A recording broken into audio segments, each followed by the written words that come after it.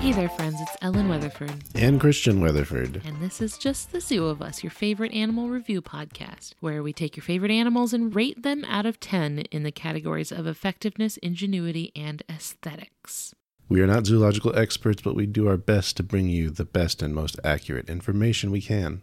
And this week, it is your turn to go first, Christian. All right. Just pull up my notes. You had so much time. I have 6% battery, and I was conserving it. It's a race against the clock. This week, I'm talking about the Freddy Kreuger frog, or otherwise known as the Budget's frog.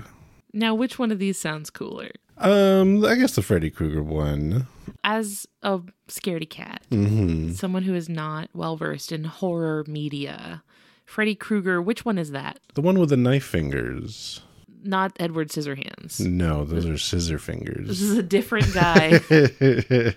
How many knife finger guys are there? There's Wolverine, there's this guy. Oh, sweet child.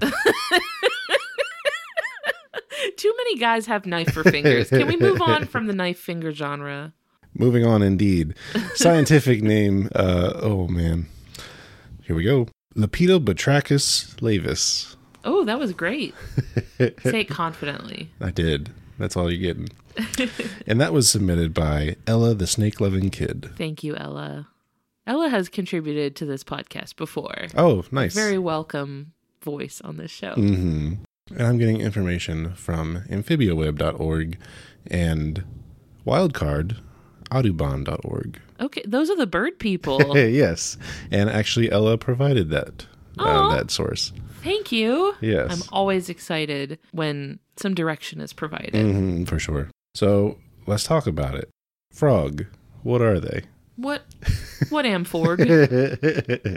We've surely talked about frogs before. We've talked about multiple frogs. Okay. You have talked about the frog with all the holes in it. Ah, yes. And I talked about a see-through frog that you could see all of its intestines. Very good. So we're in weird frog territory. So frogs, four-legged amphibians, often spend time in water. This one especially, when it can. What this frog looks like, it is squat. That's a good word for it, yeah. It has a very wide jaw and mouth part of the head. It's like 90% mouth. Yeah.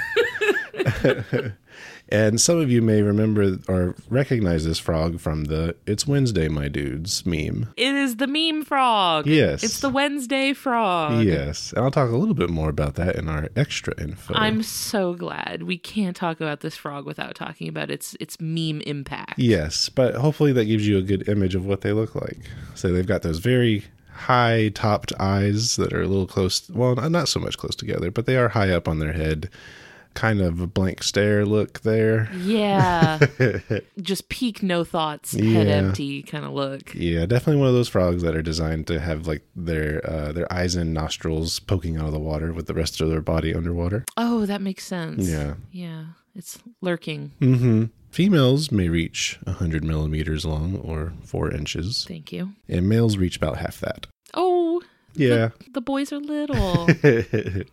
Location-wise, they can be found in the semi-arid regions of Argentina, Paraguay, and Bolivia, which are all countries in South America. They get all the good frogs down there. They do. All the good frogs are in South America. I miss our Florida frogs, I think. I know. Just the constant I know, in the summer, it sounds so pretty. I didn't think I'd miss it, but I do. I didn't think I would miss having to turn the TV up to like the max possible volume to hear it over the frogs screaming. Yes. And this one is a particularly noisy one too. Really? Yeah, more on that later. This one belongs to the taxonomic family Ceratophoridae. Oh my. Which is the common horned frogs. There's one genus in that family, Ceratophorus, which is also known as the Pac-Man frogs. I know Pac-Man frogs. Yes. Oh, I'm familiar with these. Yes. I've sold them in the past. Yes, so they are somewhat related to those. And you can kind of see it in their build. Now that you say that, yeah. They don't really have the horn parts on the top of the head, but they do look otherwise pretty similar. They're very angry looking frog. Yes, the Pac-Man frogs for sure. Yeah. I was so scared of those frogs. I worked at a pet store that sold Pac-Man frogs, and I was terrified of them. They're so mean too. Yeah. because like you mentioned, they're like mostly mouth. It doesn't really leave a lot of room in there for brain. So they will just lunge at anything that gets like close enough to them. And it was so scary. Yes. I hated having to reach in there for them. Yep. So getting right into effectiveness. And this is our category that describes physical attributes that help it do the things it's trying to do in life. I'm giving this one an 8 out of 10. That's pretty good. It's doing pretty good for itself. So we mentioned its big mouth and jaw. And what's interesting about this species is it's even reflected in their tadpole form. Aw. Yeah. What's going on with the tadpoles? So even in the tadpole form, they have this very large mouth and jaw with the cartilage there and everything. Oh, wow. That is quite silly. Yes. And they need it. I put that in ingenuity. I'll talk about that later. But just know, they do need that jaw. Okay, we'll tuck that away for later. Now, something the adults are known for is they have teeth. Yeah. What you'll see often in pictures is these two pointy teeth that are on their bottom jaw. They look like front teeth, like a toddler might grow in. Aww. But they're pointy frog teeth. I don't love it. On a baby, they're cute. Yes, they're cute on a baby. But not this. It's like a reverse vampire fangs. Yeah. Now, here's the thing that caught me off guard about this frog. So it lives in a place that goes through dry and wet seasons, being close to the equator. Now, during dry months, several months worth of unshed skin creates a barrier that helps retain moisture. Like around the frog? Yes. So they're like building up skin armor, yes, sort of? A dead skin seal. Oh, dear. It's a DIY like wetsuit. Yeah. But it's the opposite of like what we use a wetsuit for. We use it to keep the wet out. Yeah, keep the wet in. They need to keep the wet in, I see. I mean, I'm told wetsuits do that too. I guess if you have an accident in one. And then the first rain comes along and softens that shell. Okay. Yeah. Ew. They're good at digging. So what they'll do in towards the end of these stormy seasons is they'll start to dig themselves into the mud and then it starts to dry up, right? Oh, a nice little mud bath. Yeah. Little spa moment. That's good. Yeah, get all wallowy in there. That's great. They lay so many eggs, up to 1,400 fertilized eggs in one breeding event. Oof. That's too many, I would say. But their tadpoles, much like the adults, are carnivorous and cannibalistic. Oh, self-managing, sort of. Yeah. That will sort of work itself out. A self-solving problem. Yes. Survival of the fittest, I suppose. Yeah. So the tadpoles eat each other. It was a little gauntlet. Like, whichever one of y'all can eat the most of your siblings. Right. And it is a case of who's the bigger one. Interesting. Man, they have to start life immediately. Like, all right, it's the tournament, it's the finals. Born into a gladiator fight. Yeah. Welcome to the planet. Here's your spear. It's Hunger Games. Literal Hunger Games. Enjoy. Have fun. Go kill your siblings. That wraps up effectiveness, I think. My. For ingenuity, I'm giving a 6 out of 10. And ingenuity is what we kind of ascribe for intelligence. Behavioral things. So I mentioned this life in the watery seasons. And what happens is the wet season comes along and creates these temporary pools of water in their habitat. They're inactive in the dry season until this happens. And what's interesting about the tadpoles is they have this big drive to grow as quickly as they can because what they're fighting against is time. Really? Because they need to grow and develop before that water dries up. Oh, that's true. Yeah. Okay, we gotta hit fast forward. Come on, guys. So many tadpoles of frog species, you can breathe underwater, right? Mm-hmm. But if they lose the water, they're kind of... Yeah, they basically have to be aquatic. They're like a fish, basically, for the first, stage of their life. So it's real important that they develop to that stage where they can then breathe air. You have to. You have no choice. So part of that, of course, is to develop and grow as quick as you can. So eat. Mm-hmm. Where that comes in with the cannibalism, I suppose. Yeah. I mean, at the cost of the rest of your clutch, I guess. Yeah. I mean, I guess that's the only way the mother frog could leave nourishment for them. Yeah, I suppose. Can't exactly leave a cheeseburger for them. When they are grown up, they are nocturnal, sit-and-wait ambush predators. I know this to be true. Yes. Not of this frog specifically, but it tracks with what I know about their cousins. Yes. So in their active periods during the wet season, they're doing that thing lots of frogs do where they're just hanging out in the water with just their eyes and nostrils peeking up above the surface, waiting for something to come by, and then they'll just gulp it up. They'll basically go for anything that can fit in their mouth. It is like a motion detector. Mm-hmm. They have no thought process behind, oh, should I strike at this? No, it's like, oh, there's something moving. Here I go. And this Hope it doesn't kill me. Yeah. And this includes other frogs, by the way. So. Do they eat the other frogs? Oh, yeah. Oh, so it's another one of those, the biggest one eats the other one. So. It's a like nesting doll of frogs. Basically, the Futurama episode. They have an interesting defense strategy, I'll call it. So first, they do a puffing up and standing on their limbs to appear larger. This is very funny. Yes. It is hilarious. Yeah, so in a world where being big matters, this is their first step. Mm-hmm. Try to make themselves appear as big as they can. The next thing they resort to is a piercing scream. Paired with biting and lunging. It would work on me. That would work on me. Now, the Guarani name for this frog, which is an indigenous language to this part of South America, is the cucuruchini, or the toad that shrieks. Apt. Guarani, by the way, is one of the national languages of Paraguay. Oh, okay. And that scream is described as a scream like a cat in pain. Aw. Yeah.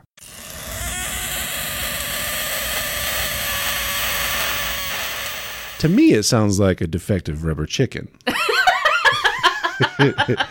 And what does that sound like? I don't got it, especially not right now. Oh, man, you never do. But to me, it sounds like a weird rubber chicken that was maybe pitched up an octave or two too high.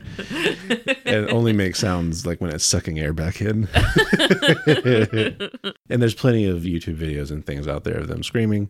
It's just kind of their thing, I guess. Which wraps up ingenuity. Moving on to our final category of aesthetics, which describes how cute or maybe how cool they are. I'm giving a 6 out of 10. Yeah.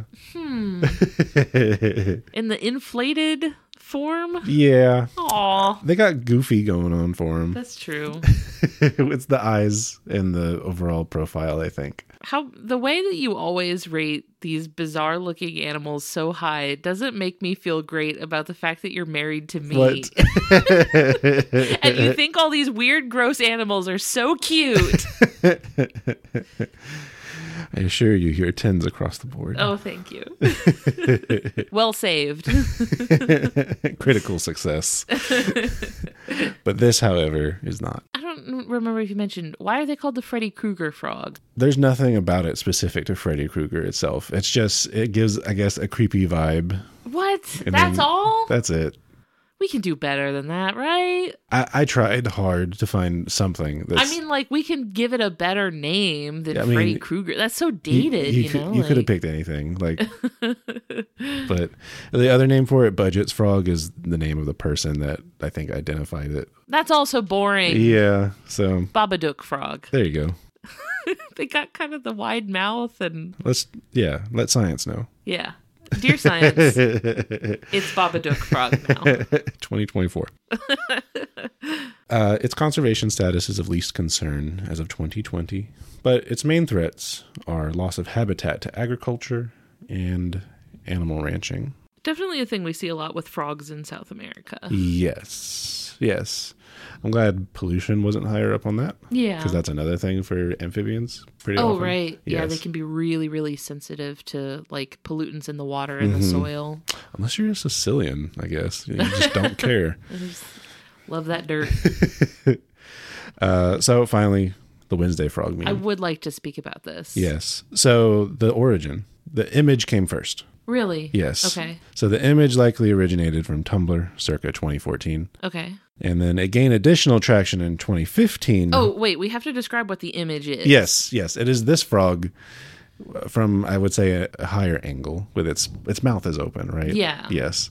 It's on a white background. Yeah. And then just in black It can't be handwritten, but it looks kind of like using a mouse in Microsoft Paint. Yeah. In something akin to handwriting, sure. In plain black letters, it says, "It is Wednesday, my dudes." Yes. I did not become aware of it until very recently, maybe the past 2 or so years, in the green memes. Yes. Green Fiend memes. It's big over there. Yeah, it has many spin-off memes.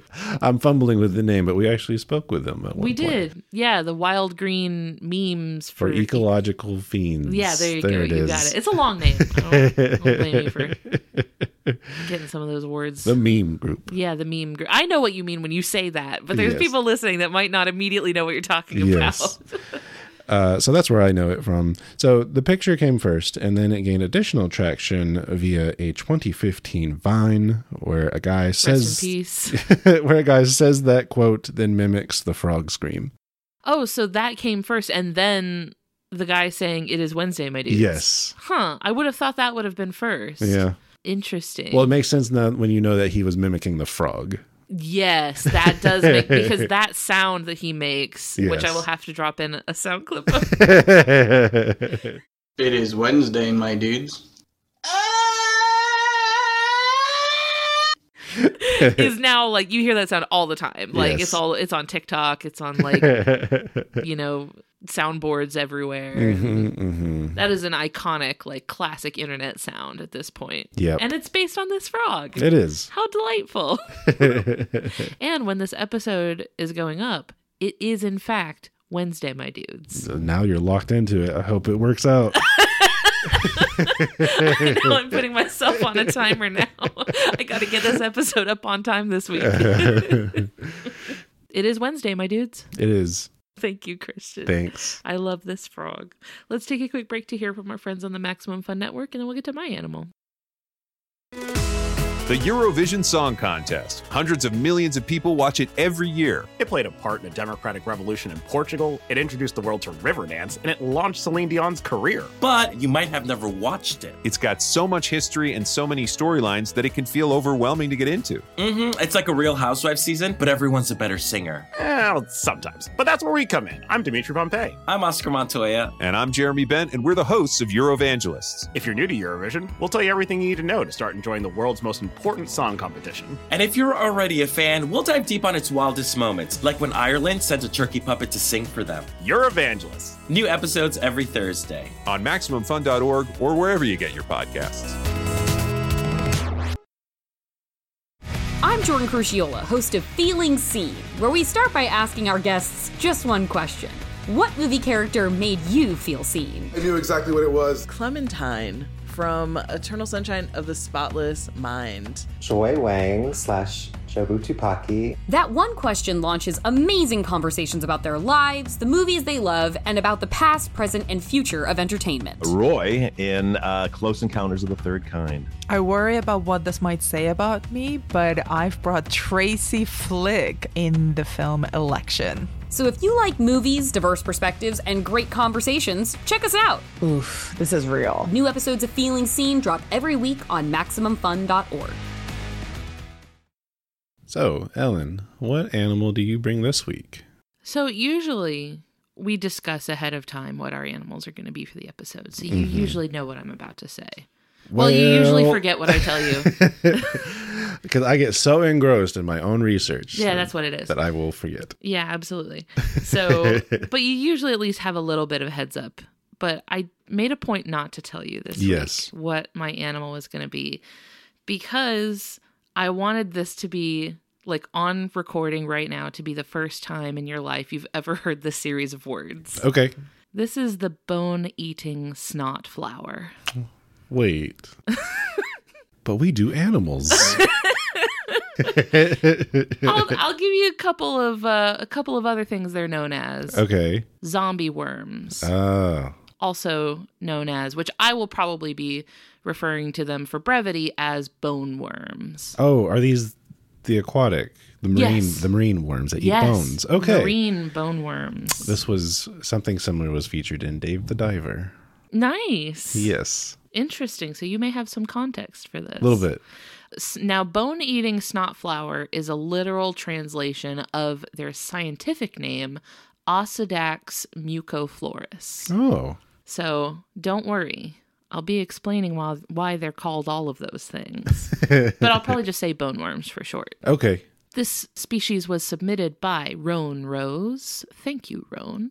I'm getting my information from the Monterey Bay Aquarium Research Institute and Smithsonian Ocean, specifically an article that I just had to give a shout out to because the title of the article is Zombie Worms Crave Bone by Hannah Waters. So thanks for giving us that. Thanks for putting that in my Google Chrome tab heading. It says Zombie Worms Crave Bone right at the top of my Google Chrome tab. I'm fighting for my life over here. I know. Oh, it's going to get worse. So this is a little worm.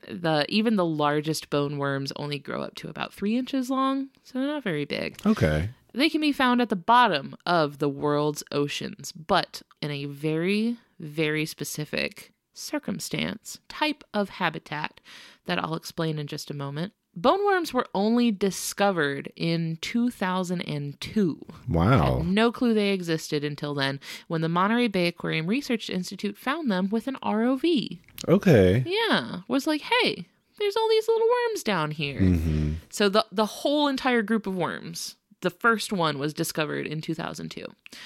They are in the same family of worms as giant tube worms, which people may be aware of. Those are the really cool ones that live around like hydrothermal vents. Oh. They're the ones that are like white with like a red part at the tip. Yeah. If you've ever seen video of like around a hydrothermal vent, you've probably seen giant tube worms down there, which hydrothermal vents are like underwater volcanoes. So right. They're these guys. For effectiveness, I'm giving bone-eating snot flowers a 9 out of 10. And to kind of explain this, I'm going to take you through every single part of that name. I'm going to start with bone-eating. Okay. So these worms, they start life off as these microscopic little larvae, just part of the plankton floating around in the abyss. And then eventually, something hits the bottom of the ocean. Something big and dead. We're talking about whale falls again. Very good. It's whale falls again, baby. It'd been too long. Right off the heels of last week's episode, had a honorable mention of whale falls. Didn't factor hugely into the episode, but we did talk about them just a little bit with Dr. Tom Lindley, who did deep sea research. Didn't really get super into whale falls on that episode, but in the past, we did get really into whale falls on our giant isopod episode. Yes. But I will be talking about them today because that was a long time ago.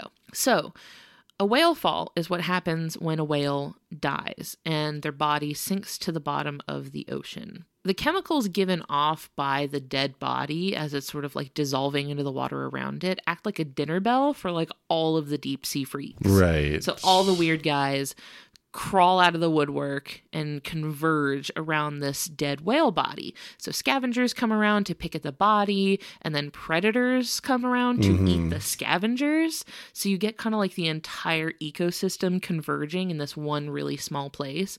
You get this battle royale, basically, right, where like it's a free-for-all. Everyone's having a great time. And it's worth noting that, you know, the whale doesn't just die and sink, right? By this point, it had already been probably bloated and floating at the surface for a while. And also picked off by, like, sharks yes, and things higher up in the water column. Yes. So it had already undergone some damage. But so it's a madhouse down there. It's Black Friday, like, at the bottom of the ocean. Everyone's going nuts. So after the scavengers have picked the carcass clean and left behind only the bones, it's time for the worm era. It's real worm hours. The bone worm larvae follow the sort of chemical scent of the whale carcass, and they settle on the skeleton. So once they're there, they burrow into the bone by growing these root structures, and the root structures secrete an acid that actually dissolves away the hard mineralized, it's called the bone matrix. It's basically like the hard part of the bone that's like turned into inorganic, like minerals. It's rock, essentially. Sure. So they dissolve it away by secreting acid from their roots. Now the worm can't actually digest the bone itself. it has a symbiotic relationship with bacteria that it hosts inside of its body. And the bacteria breaks down things like fat and protein and tissues and lipids and stuff like that inside that are like locked inside of the bone. And the bacteria turns it into nutrients that the worm can digest. So the worm hosts the bacteria kind of turns the bone into something digestible for the worm. They ate the bones. Excellent. Yes, very the good. Return. Yeah, Return of the King for sure. Now, this is a resource that is very difficult to come by. We kind of mentioned this in last week's conversation. The guest in last week's episode was a deep sea marine biologist. I asked him if they came across any whale falls. He mentioned that whale falls are actually like not super common. Like they don't happen that often because they require sort of a specific set of circumstances. So whale falls are actually not very common, and it's not very often that vertebrate bones make it to the bottom of the ocean. So bone worms end up with not that many opportunities to colonize. But the good thing about that is that when a resource is really difficult to access, that also means probably not very many other organisms are going to bother trying. So there's not a lot of competition, right? If you're the only one that can eat bones, who's arguing with you, right? Like, it's all yours. It's free real estate. Like, you're good. But it's interesting because they also depend on the higher order animals to first reveal the bones, right? Yeah, they kind of like let everybody else do their thing, and then they're like, all right, it's my time to shine. Everyone back off. This is my trash. Yes. Cleanup crew. Yeah.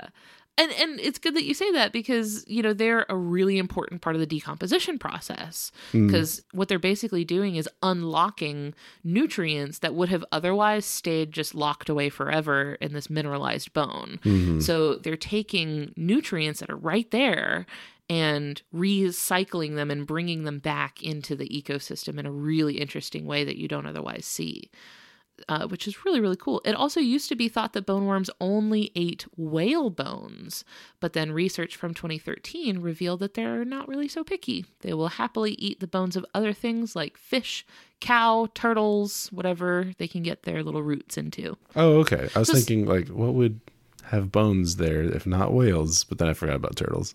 Yeah, turtles. Yeah, turtle bones may drop to the bottom. Fish. Also, sometimes scientists will do this thing where when they want to study the bottom of the ocean, they'll drop stuff down there. Yes. Like, so they might drop like cow bones or a cow carcass or something. We talked about this once. We did. There was a study where someone dropped a crocodile corpse down there. Oh yeah, what was that? Was it a shark? I can't remember. I think it was interesting because the first one they dropped went missing. Raises more questions than it answered. I love science. Oh, I did also want to mention that there is a really beautiful papercraft video that was made by Sweet Fern Productions for an episode of Radiolab titled Loops, and it gives a really beautiful depiction of a whale fall. So it's really, really pretty. I recommend anyone look it up. So that's the bone-eating part of the name. They ate the bones. They used these roots in their body to burrow into bones and digest the nutrients stored inside. The next part is snot. The roots are coated with mucus. It's got like a mucus sheath almost around it. Very snotty, very slimy. This is probably to protect them from damage, either from the bone around them or from the acid, right? They're excreting all this acid to chew away at the bone. And the mucus may help protect them from that. It's almost like a stomach turned inside out. Yeah. So weird. And the last part is flour. The part of the worm that sticks out of the bone, so the part that's the other end, basically, the end that's not burrowing into the bone, ends in these really long tendrils with these sort of feathery-looking appendages. They're called palps, and they look really frilly and like a fringe. They look almost like a peacock feather, sort of, or an ostrich feather, I think is a better description of what they look like. These palps actually act as external gills. Oh. Yeah, they're absorbing oxygen from the water around them, kind of like the feathery external gills of a juvenile salamander, like an axolotl. Yeah, so if you look at the little feathery frills on the side of an axolotl or any other sort of juvenile salamander, it's the same sort of structure. This is reminding me of another marine worm I think you talked about. Christmas tree worms. Yes. Yeah. It's interesting, not closely related, but similar, like burrowing into a hard substance and having like feathery appendages sticking out. Right. Yeah. Similar body plan, but very, very different. Huh. Yeah. I had the same thought though. That is the bone-eating snot flower. That's what they are. I feel like there was creative license on the snot part. Yeah. I'm not the only one that calls them that. Okay, it's out there. I figured. If you look there's up there's a lot of mucus out there, y'all. It's not all snot, but kind of isn't it though? So everything that I just described to you only applies to the female bone worms. Oh. The male bone worms are less than 1 millimeter long. Oh. They lack any feeding structures. No feeding mechanism whatsoever. They cannot eat. They cannot survive outside of the body of a female.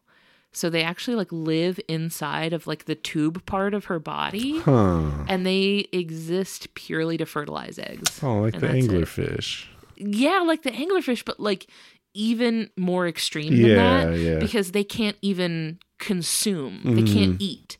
Like they hatch having already consumed all of the nutrients they will ever consume for their entire life. They have no method of bringing in nutrients. That's it. They can just hatch, fertilize eggs, die. Like that's their life. Well, it's a living.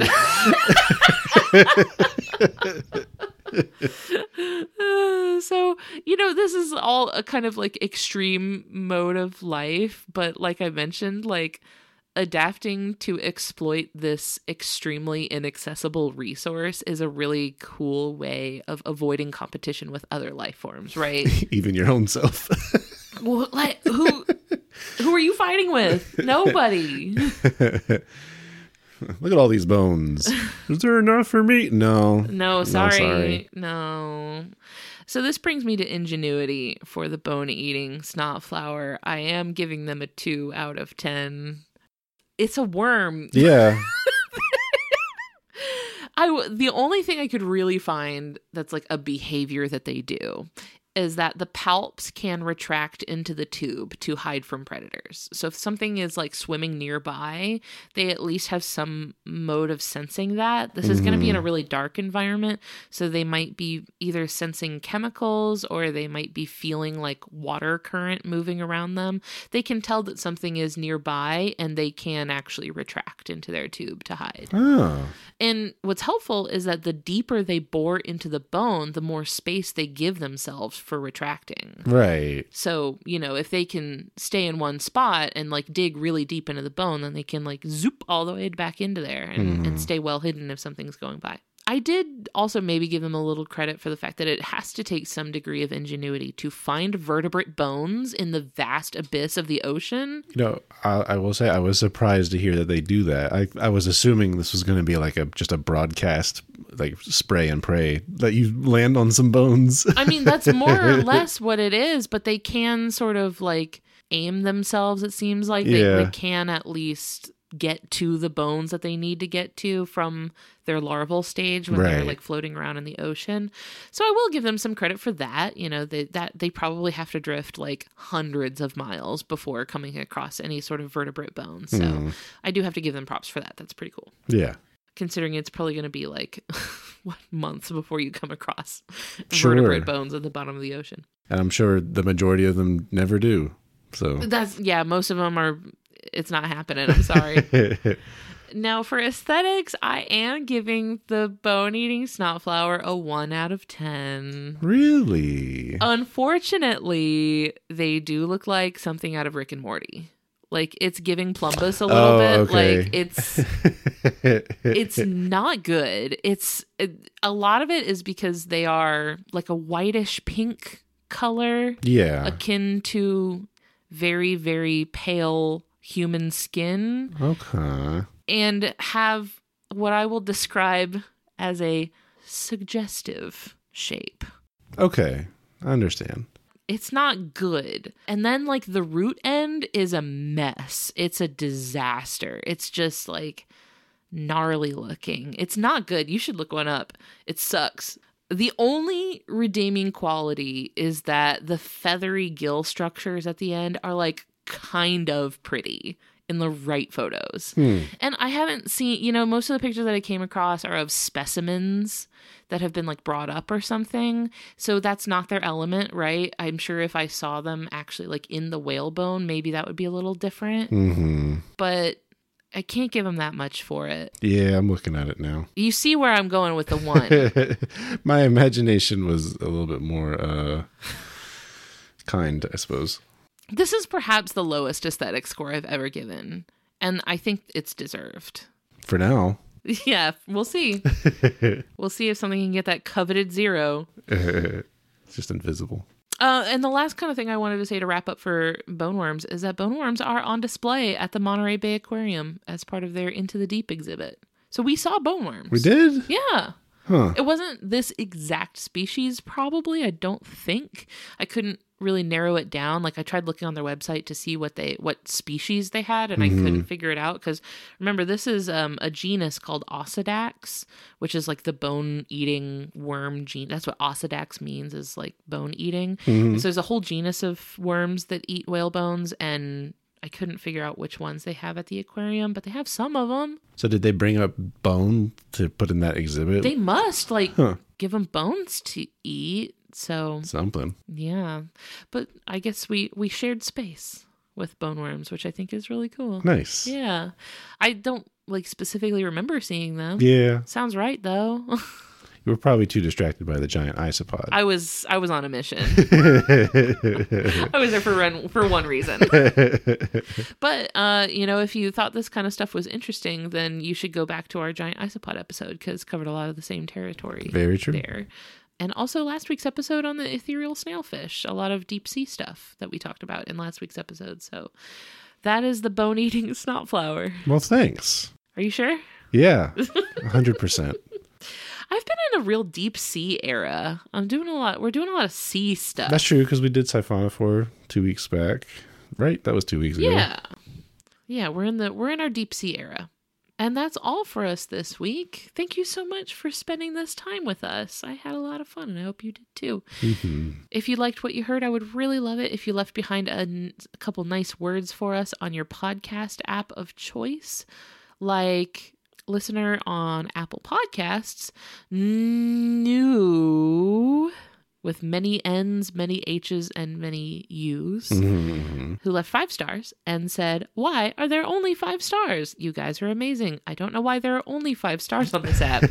Me and my brothers listen to you every single night. At school, I love info dumping on fellow students. Aww. I recently had a philosophical debate about the giant siphonophore. We asked what really is life and how many chickens a giant siphonophore may be." Not many mass-wise. Like length, quite a few. Sure. But pound for pound, like 0.01 chicken. One nugget. And a really watery nugget, too. Yeah. Really stretched it. So thank you. I really appreciate that. It really makes us happy to see kind words from people who enjoy the show. Love sparking conversation. And that is one of them to have. We would like to thank Maximum Fun for having us on their network alongside their other amazing shows, like the ones that you heard promos for here earlier. If you want to learn more about the network and the other shows and how you can be a part of supporting our show, head over to MaximumFun.org. And finally, we would like to thank Louis Zong for our theme music, which I gotta say, Budget's Frog would slot into nicely. It would not. From a musical standpoint, I don't think so. What key do you think that is? Just like a bunch of A's. I would love to see in notation, like puff up and scream. Yeah, in the Fortissimo. in the little, what do you call it? The dynamic markings up on the top. That's like atonally shrieking. Well, that's all for us today. Thank you. Thanks, y'all. See you next week. Thanks. Bye. Bye.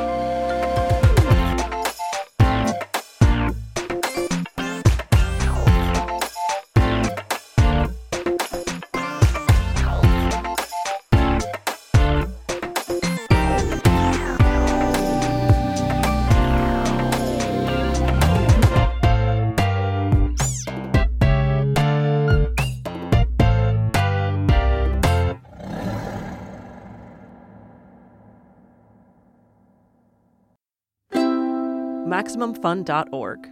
Comedy and culture. Artist owned. Audience supported.